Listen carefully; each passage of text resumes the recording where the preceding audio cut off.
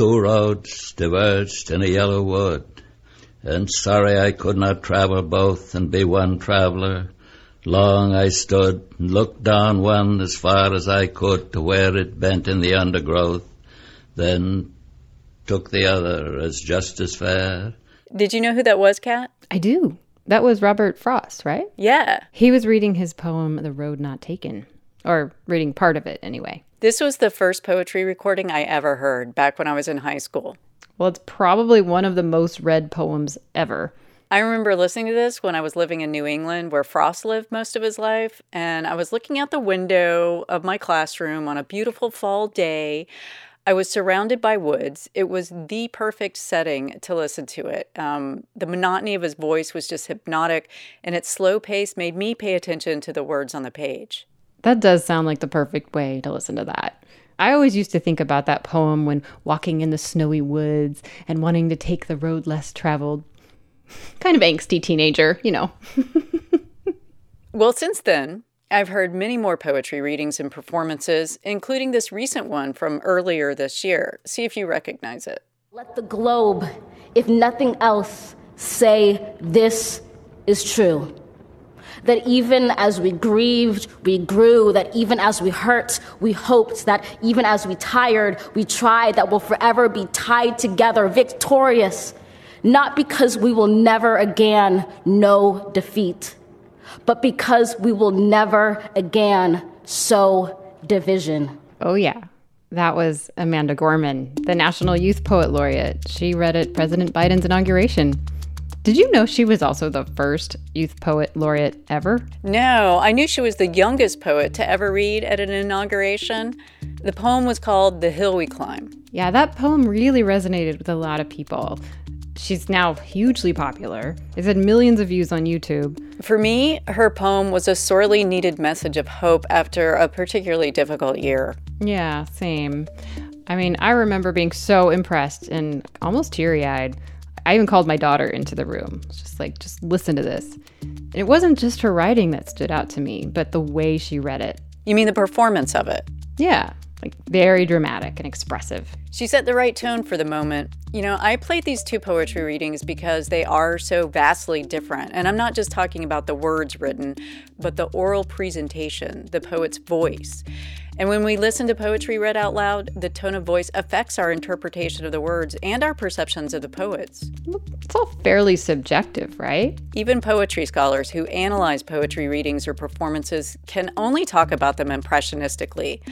Marit MacArthur with UC Davis's Performance Studies Graduate Group and the UC Davis Writing Program says that analysis can come with implicit bias. We hear differently, right, than other people, and we hear based on our experiences, our previous listening experiences, and we have all sorts of opinions about what we hear, but sound goes by like that.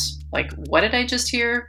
And then if you appreciated something about the way someone spoke or delivered a poem, or something, rubbed you the wrong way, it can be hard to pin it down. Like, what was that? What were they doing? Marit wanted to see if there was a way to more closely analyze poetry read out loud in an unbiased, or at least a more objective way. But aren't you always going to have an opinion on whether a poem was good or at least read well? Sure, but she wondered, is there a way to refine that listening experience and empirically analyze poetry performances? Was she able to do that? Yeah, she calls it slow listening. And we're going to unfold that a bit in this episode. And we're also going to discuss her newest project that uses this process to analyze the recordings of 101 African American women poets. Ooh. So what are we calling this episode of Unfold? The Poet's Voice.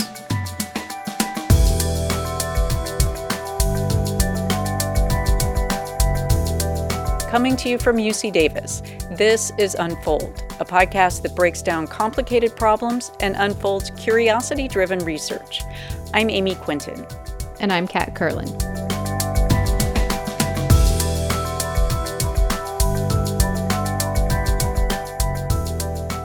So how does Marit analyze the poet's voice or performance? You know, Kat, the voice is a complex instrument. True. So what better way to break down complexities of such an instrument than to get together with a UC Davis neuroscientist and a linguist to come up with a way to analyze a poet's voice? That That is so UC Davis. And this is what Marit did. Yeah, so before we talk about her newest project, we have to talk about her first study. She got together with Lee Miller at the Center for Mind and Brain and Georgia Zalou, a UC Davis linguist. And together, they came up with ways to more precisely define these vocal complexities of the poetry performance. And they analyzed 100 American poets. You mean the voices of 100 American poets? Precisely. So you mean they defined things like how to tell if a poet's voice is expressive? Right. Marit says one way to do that is to look at pitch patterns, timing patterns, and even the volume of a recording. You know, you can look at their words per minute. You can look at how often they pause. You can look at how long their pauses are. If you feel like someone's more expressive, you can look at how much their pitch is changing or not. And then that might lead you to different insights. Okay, so let's talk about changing pitches or pitch patterns. What does that mean? Marit says you have to start with what it means to have no pitch change. If I speak in a monotone, it gets very boring very quickly, right? Because I'm just on the same tone and there's no variation to listen to. There's no emphasis. Okay, so monotone would be really extreme, right? Then you can sort of gently change your pitch. Like uptalk? Uptalk? Oh my God, Kat. Uptalk? It's when it sounds like I'm asking a question, but I'm not. You hear it all the time. The emphasis or inflection is on the end of the sentence? Some people, like myself, find it really annoying, but apparently some think it holds your attention. Okay, stop. So that's an example of a change in pitch. Marit says a wider pitch range is also more expressive. We measure that in octaves. So less than 1 octave tends to be relatively inexpressive. Wow, it's that precise, like that you can measure it in octaves. Marit says if a poet's voice sounds monotone to us, it's typically half an octave or less, so fewer notes. But she says pitch range alone isn't everything. It's also how quickly you change your pitch. So if I say, like, what are you talking about? If I say, what are you talking about? Like, that second version has a lot of kind of smear in it. And that's characterized by higher pitch acceleration, the rate of change in your pitch.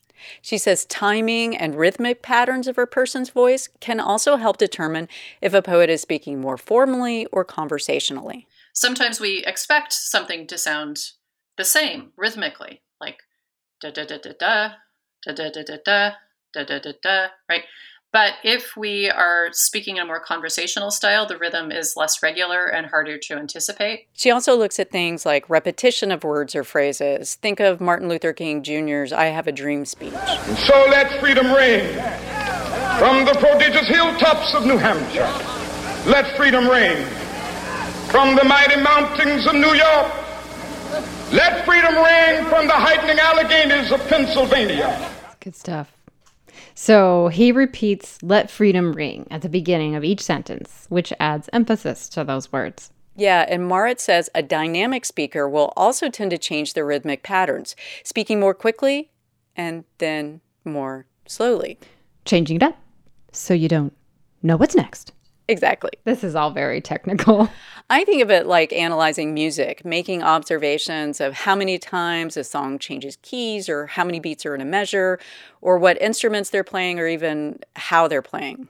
But she's not necessarily making a judgment on the performance or the poem itself. Correct. Just like musical analysis won't tell you whether a song is good or pleasing to you, it may just give you a more comprehensive picture or a more accurate listening experience. We're definitely not trying to make judgments because somebody might feel a dynamic performance style is really appropriate in one context or for a particular poem and inappropriate for another. And another person might be like, oh, no, you're like killing the emotion of the poem if you do it too dynamically. You said they did this technical analysis on 100 American poets.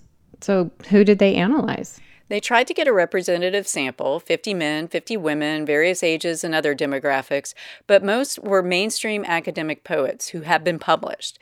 And it was just examining one recording of each poet. So a lot of caveats and nuance there, but they noted a few interesting findings. One, women exhibited the most variety in performance styles. We are gifted that way.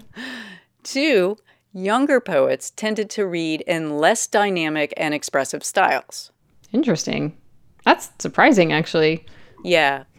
And 3, some of the most expressive or dynamic poets were these older African-American women poets. And on the other hand, some of the least expressive, least dynamic, most neutral performances were given by some younger African-American poets who were very successful in academic poetry circles and the mainstream. So differences among African-American women poets were the most profound? And she wondered why. And that curiosity led her to her next and newest project, analyzing the poetry performances of 101 African-American women poets. Did she give you examples of the differences? Here's Wanda Coleman, for example. She was known as Los Angeles' unofficial poet laureate. Her voice is considered very dynamic. I will walk the streets, exuding strange hungers and happy teeth, my eyes going off like guns on strangers. I will walk with hips that are monuments, stones and boulders under which many lovers are interred. I will fight off the night. Wow. Oh my gosh. And I thought Amanda Gorman was expressive. That was awesome. And on the other end of the spectrum is two-time U.S. Poet Laureate and Pulitzer Prize winner Natasha Trethewey, reading from her poem, Monument. Do not hang your head or clench your fists when even your friend, after hearing the story, says, "My mother would never put up with that." Fight the urge to rattle off statistics that, more often, a woman who chooses to leave is then murdered. That's powerful.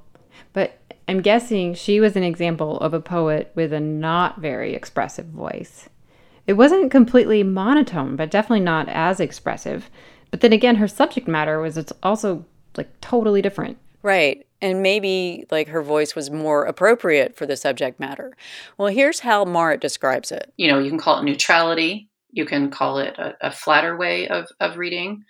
And we wanted to see, what is going on in African-American women's poetry so that we're not oversimplifying the choices available and the choices made. But those findings just seem to suggest it would be a rich area of study because there was such difference, also generationally. Marit says she also wondered if there was a tendency in mainstream academic poetry circles to discourage expressive and dynamic performance styles, or if poets who choose to read less expressively have more mainstream success.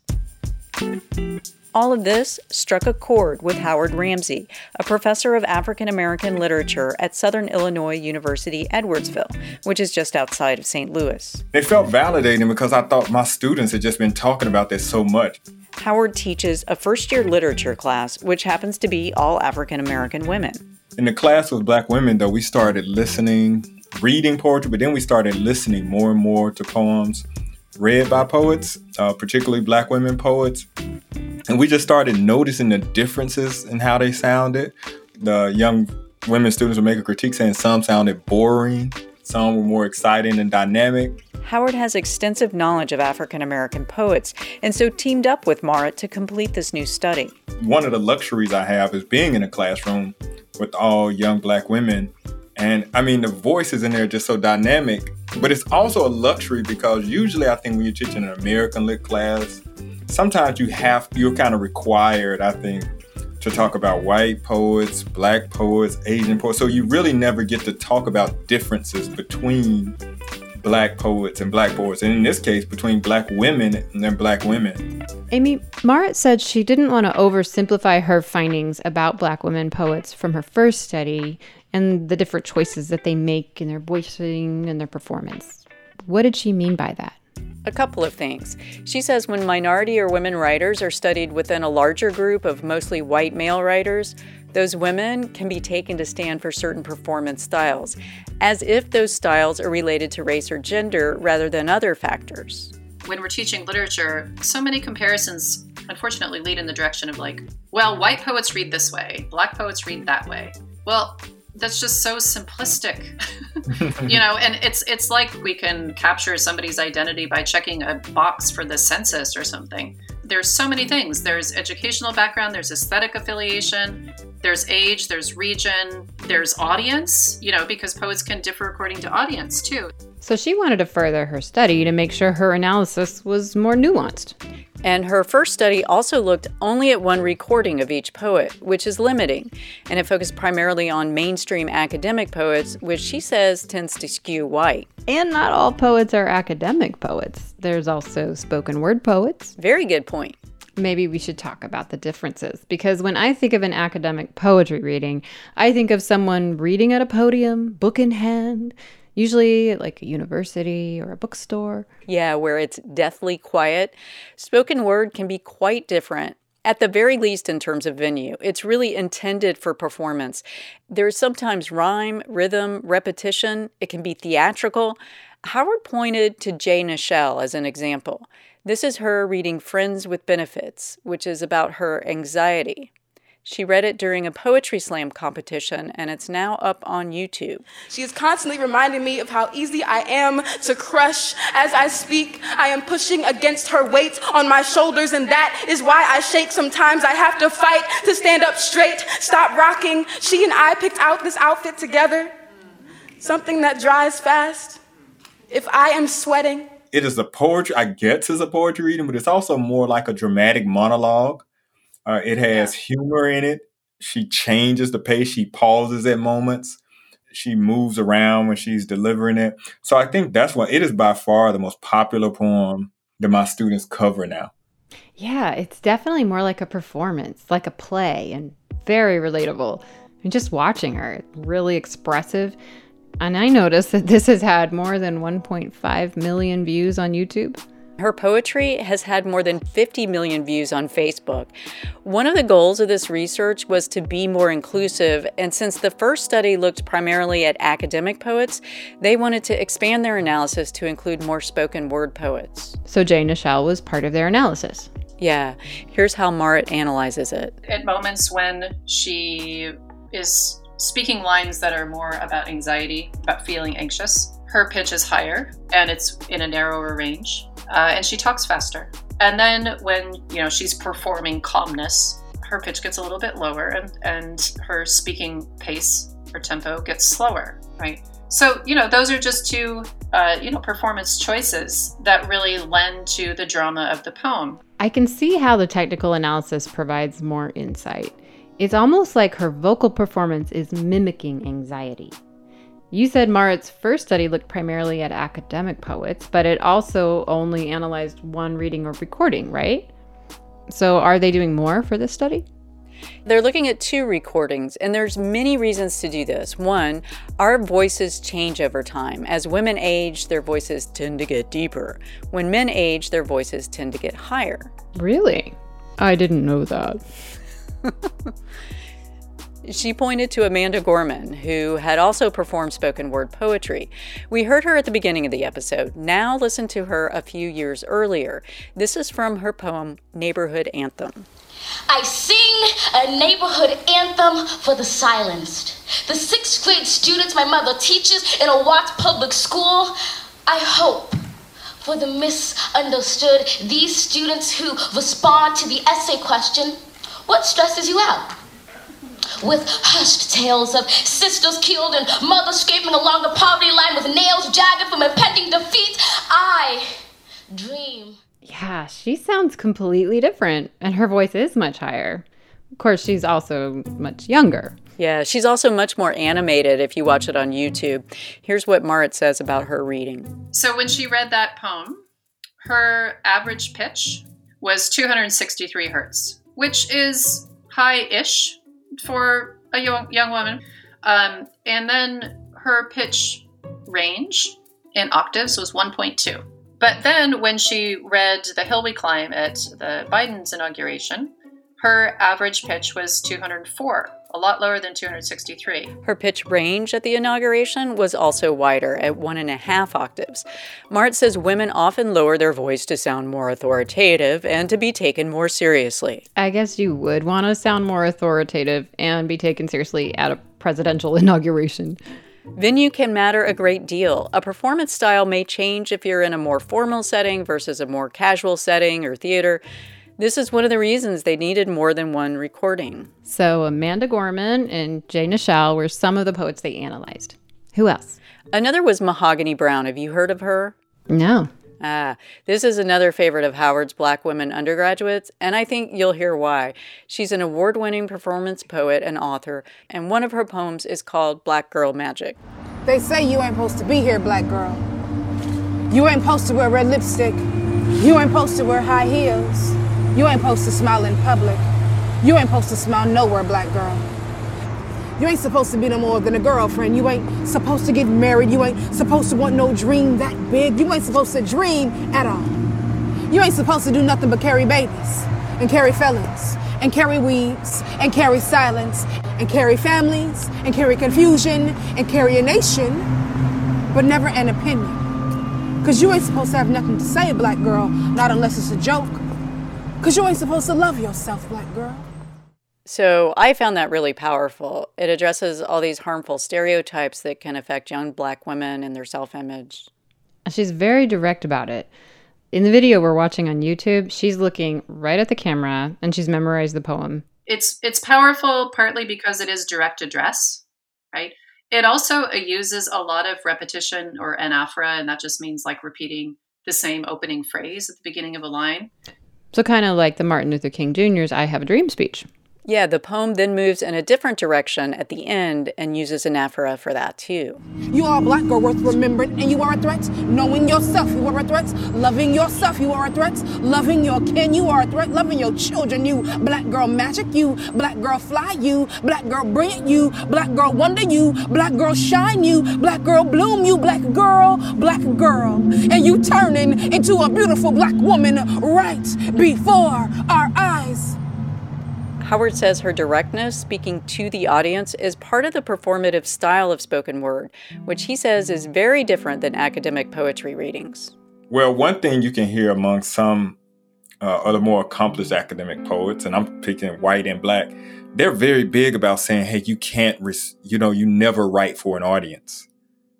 Like, you don't pay attention to audience when you're writing. That's like a kind of mantra they have. And that's something that spoken word artists don't believe.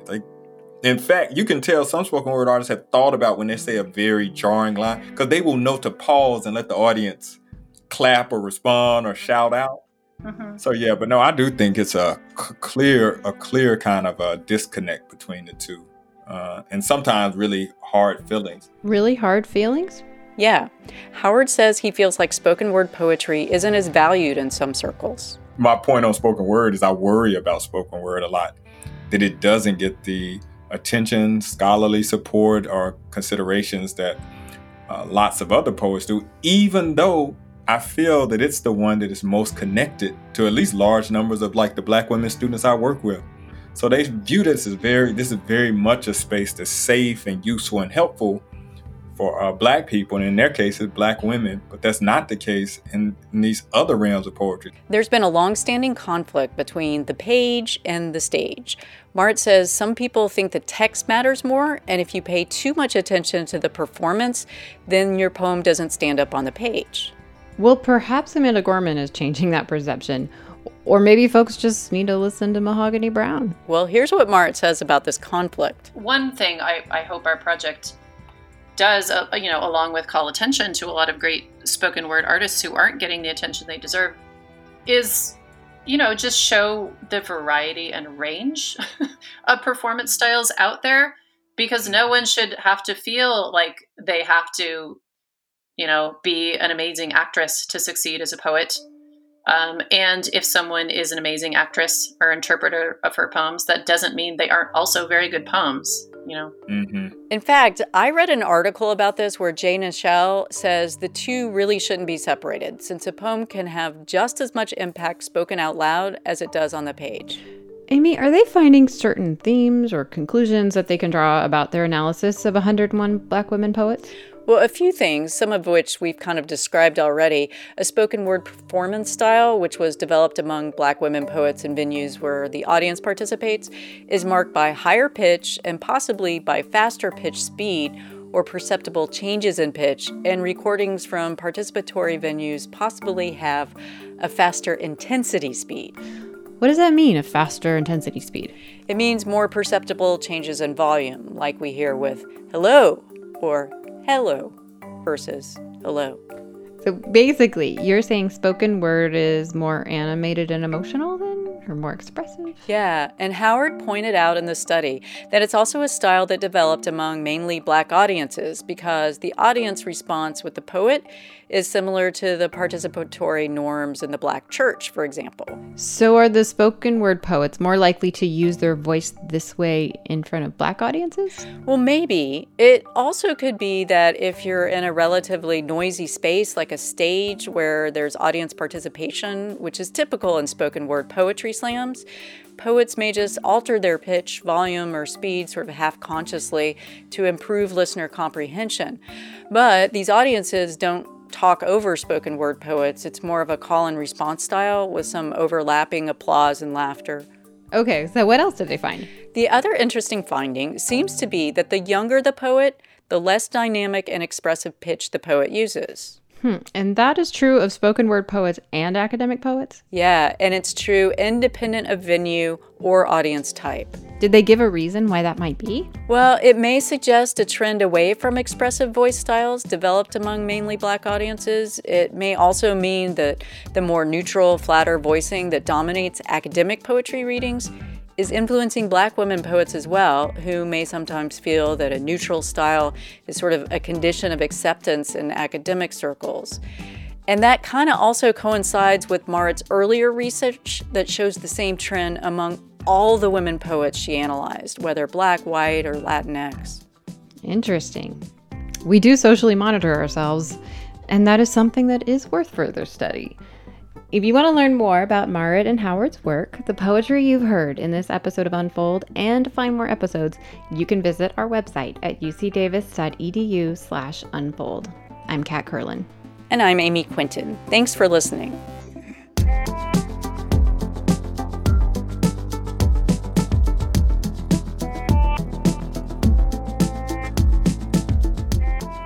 Unfold is a production of UC Davis. It's produced by Cody Drabble. Original music for Unfold comes from Damian Barrett and Curtis Jerome Haynes. If you like this podcast, check out UC Davis's other podcast, The Backdrop. It's a monthly interview program featuring conversations with UC Davis scholars and researchers working in the social sciences, humanities, arts, and culture. Hosted by public radio veteran Soterius Johnson, the conversations feature new work and expertise on a trending topic in the news. Subscribe wherever you get your podcasts.